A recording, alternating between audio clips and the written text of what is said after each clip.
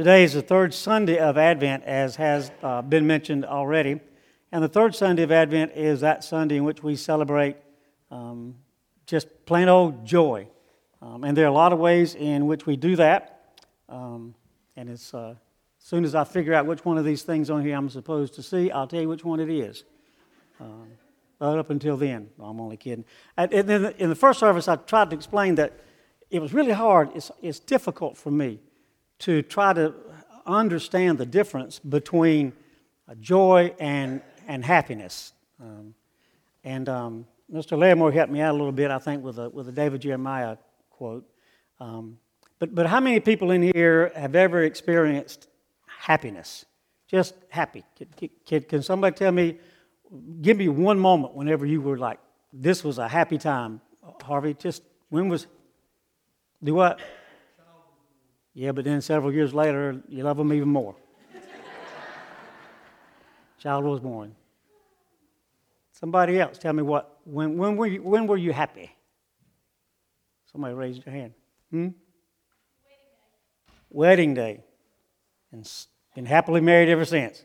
Who said wedding day? It wasn't him, it was you, right? I understand, but it is. After 42 years, it's still a happy day. So does it also bring joy? The child and the wedding date. I think that the difference, according to, I looked at all the dictionaries, and somehow the dictionary, when you look up joyful, it'll say happy. And if you look up happy, it'll say joyful. But I think the dictionary folks missed it. I think Greg got it right whenever he was listening to David Jeremiah. And I think that Mary, in her song, although most of the scriptures say she said it, but in her song of Magnificat to God, helps us to tell the difference between joy and happiness. And I'll go ahead and tell you that this particular quote says that, happiness is what occurs when your baby's born, when you fall in love, you got that perfect person, and, you'll figure out after a while, Lisa, but after what, that's all happiness stuff. Joy, I think I like that. Joy is a choice. When you receive joy, especially since God wants us to have joy. If He wants us to have joy, if He wants us to be happy, then all we have to do is receive that.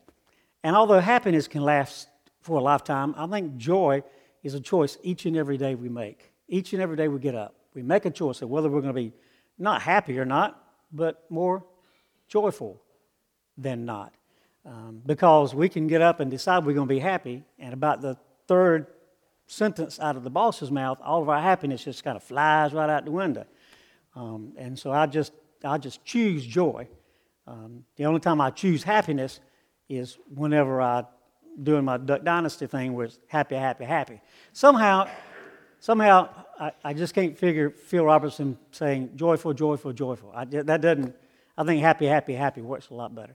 But it is a choice between the two. Now, what I want you to do this morning is look at Mary and her song and her words in that kind of a way, because what Mary says is that she is joyful, not happy, not got goose pimples, but she's got real joy. And the reason she's got real joy is because she really gets it. You know the story. Mary is a young lady, a young maybe teenager, because, and we're just speculating, because in those days, that's about when young ladies got married. It's considerably later than that now. But they got married at a very early age because the life expectancy wasn't so long back in those days. They were prearranged marriages for the most part. Mary was not a rich person. She came from a poor family. So it stands to reason that Joseph also probably came from a poor family. Joseph was from, anybody want to guess where Joseph was from? Don't say Nazareth, because his house and lineage was from Bethlehem. And Mary actually was from Nazareth. So they were in Nazareth, had to make the trip to Bethlehem. So, but here's the deal. It's supposed to be a really, really happy time, joyful time, a really good time at Mary's house. She's engaged. Things are good. She's probably like I grew up. She didn't know she was poor. She just was just a happy person. And suddenly, one night, an angel visits her. Angel in the Scripture simply means messenger. So God sent a messenger to talk and give some information to Mary. Now, this messenger gave her this message that she was going to be with child before she got married. In fact, like right now.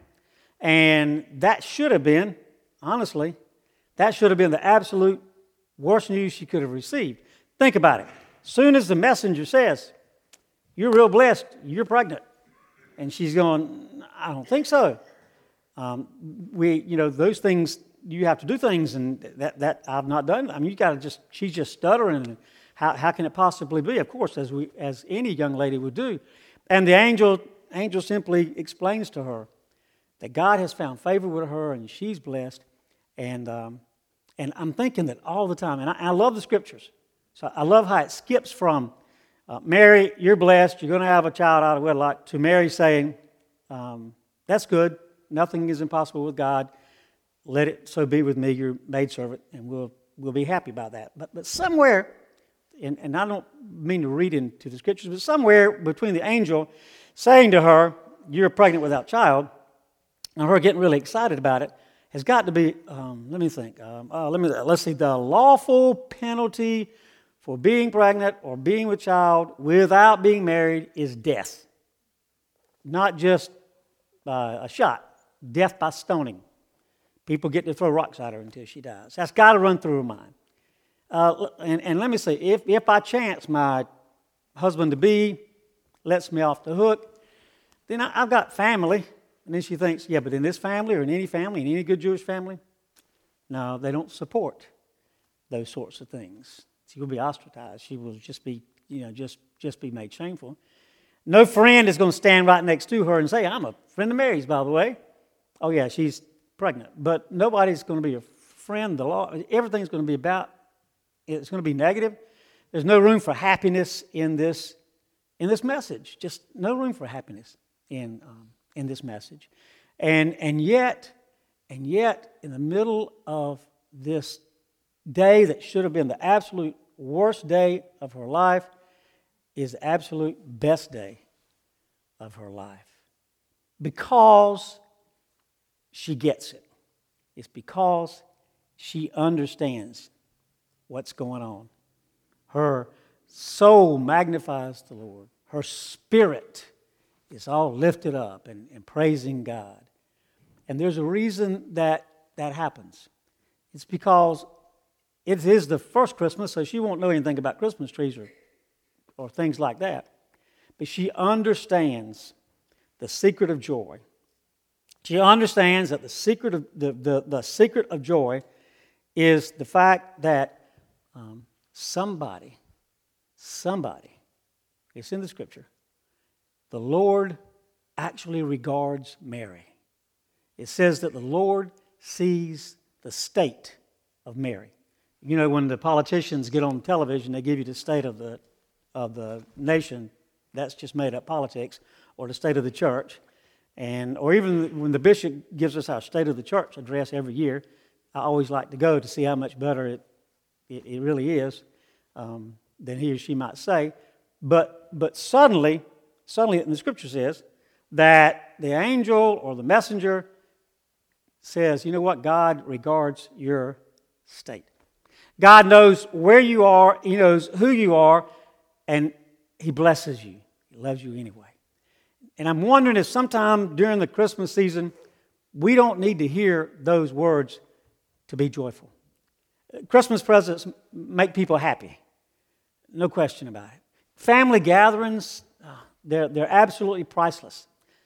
Those that were able to gather with us in the past, who've gone on to be with the Lord, bring some happy memories. Those days have gone by, and we attended a Christmas gathering with the oldest Sunday school class at Garrett's Chapel, where Diane found out we fit, actually, in the oldest Sunday school class at Garrett's Chapel. And I had a wonderful time just listening to the old stories of their Christmas memories. And so those happiness comes back. during the Christmas season. Happiness comes back, if you remember, growing up in the Presbyterian church where they lit the candles, or growing up where there was a specialness about Christmas. At Garrett's Chapel, by the way, quick plug, 9 o'clock Christmas Eve is a Christmas Eve service. It's my favorite service of the entire year. It's like after you've already had your time with your family, but before. Kids ain't going to bed at 9 o'clock anyway. You can put them there, but they're not going to be asleep. So we gather for candlelight service, and I have a very, very special service planned for Christmas Eve. And for those of you who don't know, that will be on December the 24th. At any rate, that's all happy stuff. Now, how many of you understand the joyful part? How many of you have been joyful? How many hands can come and say, this is when I was not just happy, but joyful? And that's no trick question. Do you have a joyful moment, or do you just have a Pentecostal moment? You just say, Today is a special time, and it's a joyful. Exactly, absolutely. That no matter where you two find yourselves in your marriage, in your relationship, no matter if you had shared a good old bowl of Frosted Flakes this morning and were just really happy, or whether you didn't speak until just right about now, it does not matter. God knows your state. He knows where you are. Does not matter if you do not have two nickels to rub together. God knows where you are. Does not matter if your future doesn't look very bright, or if you are looking at the future and you have to have sunglasses because your future is so bright. None of that matters, I think, when it comes to joy, because God knows where you are. He knows if your child is sick. He knows who's in the hospital. He knows if you've got this feeling about something in particular that you need to take to Him. He knows if you've got some forgiveness that you need to share during this Christmas time with a friend or with a family. He knows if your heart is breaking when everybody else is out Christmas shopping and everybody's looking so joyful, except for those mamas who want that gift and you're in their way. Everybody else is looking so joyful and saying Merry Christmas, and it just isn't there for you at Christmas this year. And somehow a Christmas present can make me happy, but it just doesn't do the joyful thing. And maybe you're here this morning, and that's kind of the way you feel. Is that, there's probably, I'm going to go to church on Christmas and during the Christmas and Advent season, but there's just something missing. I have the most wonderful news for you that you could possibly hear. I'm glad you're here this morning. God has led you to this place right now in your life. Reading from the New King James translation, I want to read you the response that Mary has. Not for the messenger. After the messenger, the angel gives Mary the news. Mary takes off and goes to see her cousin, who's also with child, Elizabeth. And they have just a wonderful, wonderful time talking, because Elizabeth also is not supposed to be pregnant, and yet she and her husband, Zachariah, are with child in an old age, whose name is going to be John the Baptist. So these two wed mothers-to-be are gathered, and there are a lot of joyful things to talk about. And if you wonder what Mary is thinking, if you really wonder what Mary is thinking, then in verse 46 of chapter 1, verse 46 of chapter 1, and Mary said, "My soul magnifies the Lord, and my spirit has rejoiced in God my Savior. For He has regarded the lowly state of His maidservant. For behold, henceforth all generations will call me blessed. For He who is mighty has done great things for me, and holy is His name. And His mercy is on all those who fear Him from generation to generation. God has shown strength with His arm. He has scattered the proud in the imagination of their hearts. He has put down the mighty from their thrones and exalted the lowly. He has filled the hungry with good things, and the rich He has sent away empty. He has helped His servant Israel in remembrance of His mercy, as He spoke to our fathers, to Abraham, and to his seed forever." This is the word of God for the people of God. Thanks be to God for it. Mary discovered true joy. When she discovered true joy, her soul magnified not the Christmas gift, it magnified the Lord. Her spirit was lifted, not because of the Christmas decorations, there were none, but because she now knows that the Almighty understands who she is and where she is. And she calls herself a lowly maidservant, so it isn't like she's, the type of person who would take this in any other way. Stevie doesn't take his membership lightly. She doesn't take this thing lightly. In fact, several times she ponders these words in her heart. And here's some lessons that I think that she wants us to learn, and I think that we need to learn this morning as we celebrate this Joyful Sunday. And it actually comes from the reading for this third Sunday of Advent, because it's supposed to be a joyful Sunday.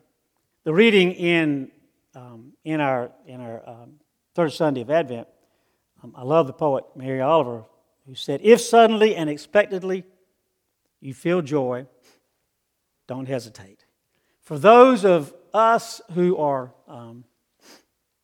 sick or who have lost loved ones this past years or months, those of us who are trying to sit down and figure out how to make it to that January date, and as I was kidding with Gabe, January is just a few weeks away.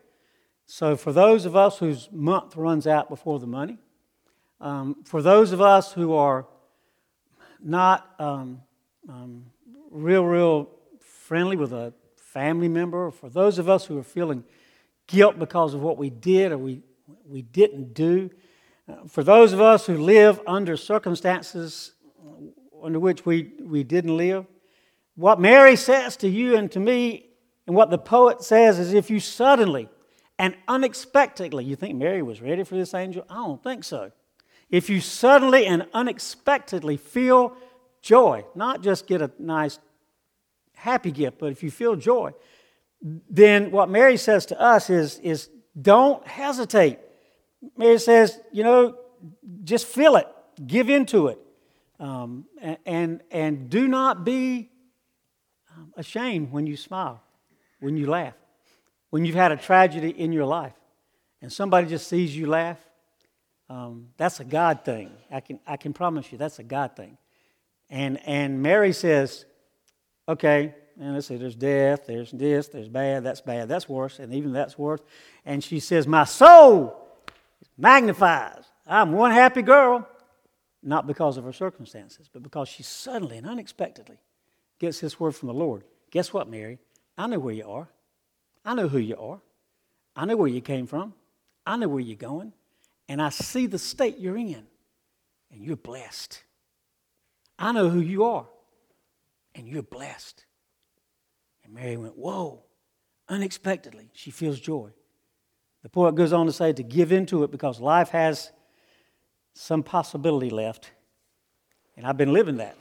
Life has a lot of possibility left. Every time we do our yellow cards, it's many of them are cancer. And my goal is to go 24 hours without using that word. And for 2 years, I haven't been able to do that. But I have not been afraid to smile and be afraid to be not just happy, Susan, but joyful, real joy. There are real joys that come that are unexpected. And so what Mary says to us is, like, she wasn't going out and trying to find joy. It just went, boom, there it is. God says, I know you personally, and I'm going to bless you personally. Don't worry about it. I know the state which you're in. The poet says, joy is not made to be a crumb. It is a profound statement because whenever I get some joy, when my cancer numbers come down, I just consider it a crumb. Greg, I don't know why. It's like, yeah, but, and it was Dr. Phil, who I don't particularly care for, who said that when somebody says something, then the next word is but. That means disregard whatever else they said before. Isn't that what he says? I'm joyful. Thank you so much, Dr. Chang. My liver numbers are down. That's a good thing. Pain meds are cut down. That's a good thing. and then it'll go, but. And I take this joy as a crumb. And maybe you do the same thing. Maybe you've got an opportunity or you've got a choice this morning just to wake up singing and smiling, and then you've got this unexpected joy, but then life hits you right between the eyes. Life kind of comes home to you, and you take that crumb. And you think, yeah, God has blessed me, man. He's really been good. And it's a crumb. And Mary says to us, she didn't take this thing as a crumb. She said, whatever it is you want, I'm here. And that means being kicked out of everything, family and friends and everything, I'm here. It's not just a little bit of a blessing, Lord, that I'm taking.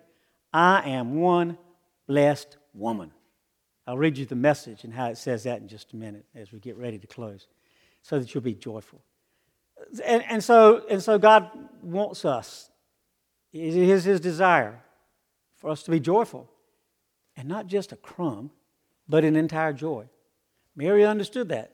So she put her entire life, her entire self, if you will, into that joy, because life has some possibility left. The poet goes on to, it seemed impossible, but the Israelites returned from their home, and the prophet Isaiah offered a song, and they ate and they drank. And you may be sitting here this morning, and you may be saying, yeah, but Pastor Jerry, you don't know. And I probably don't. But our scripture says He does. And somebody may be saying, but this is an impossible situation. There's no way in the world that it works out. But God says, through the angel, through the messenger, nothing is impossible with God. Whatever it is, and I know many of you, and it's tough, nothing is impossible with God. The flip side of Philippians 4:13, which says all things are possible through Christ who strengthens me. It's like, it's both ways. You can't lose. Not only are things possible, nothing is impossible. So whatever it is that you're going through, it's possible to light and look at that third candle, that pink candle. It is possible to look at those beautiful poinsettias and all the. You need to read the things on a tree. It is possible that God has freed us and will free us. And you see, the scripture says it was like not possible that a whole 2 million people could get out of Egypt and be scattered. There's no way in the world 2 million people get fed for 40 years, a whole generation. And the Bible says, guess what? That happened. Whatever it is that you got ain't that bad. That happened. God really made that happen. And then He says this. The poet says, here's the deal. Get your priorities straight simply because that's what God would have us to do. The people rejoiced. They were amazed to have a second chance. And then the reading ends like this, which is just an awesome reading from the poet. The reading ends like this. The end of the story has yet to be written. When we light the candle of joy, we celebrate the one who is come. So when we have lit this candle of joy, we know that today is a special Sunday. It's a very, very special Sunday because maybe today is the day that you heard for the first time. Happiness is not just in the toys, as the Grinch once said. Maybe Christmas is so much more. Is that my cue? That's all right. Just kidding. Jason did it. Tell him Jason did it. It'll be okay. She is so easy, isn't she? She's so easy, isn't she? She really is. On this Sunday, for those yellow cards, I want us to have real joy. And so we have time to have some prayer and to read off the cards. And then as we sing our closing song, we have some time for you just to come and thank Him around the altar or ask Him what it is He wants you to do.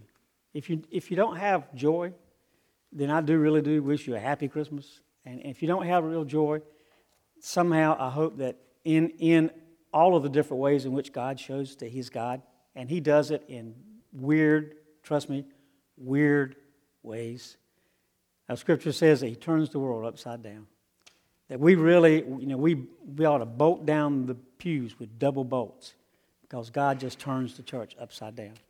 You ought to make sure that if you decide you want to be joyful, if you decide you want to have real joy, you better make sure that's what you want because God will turn your life inside out. Lord, let it begin with Jerry.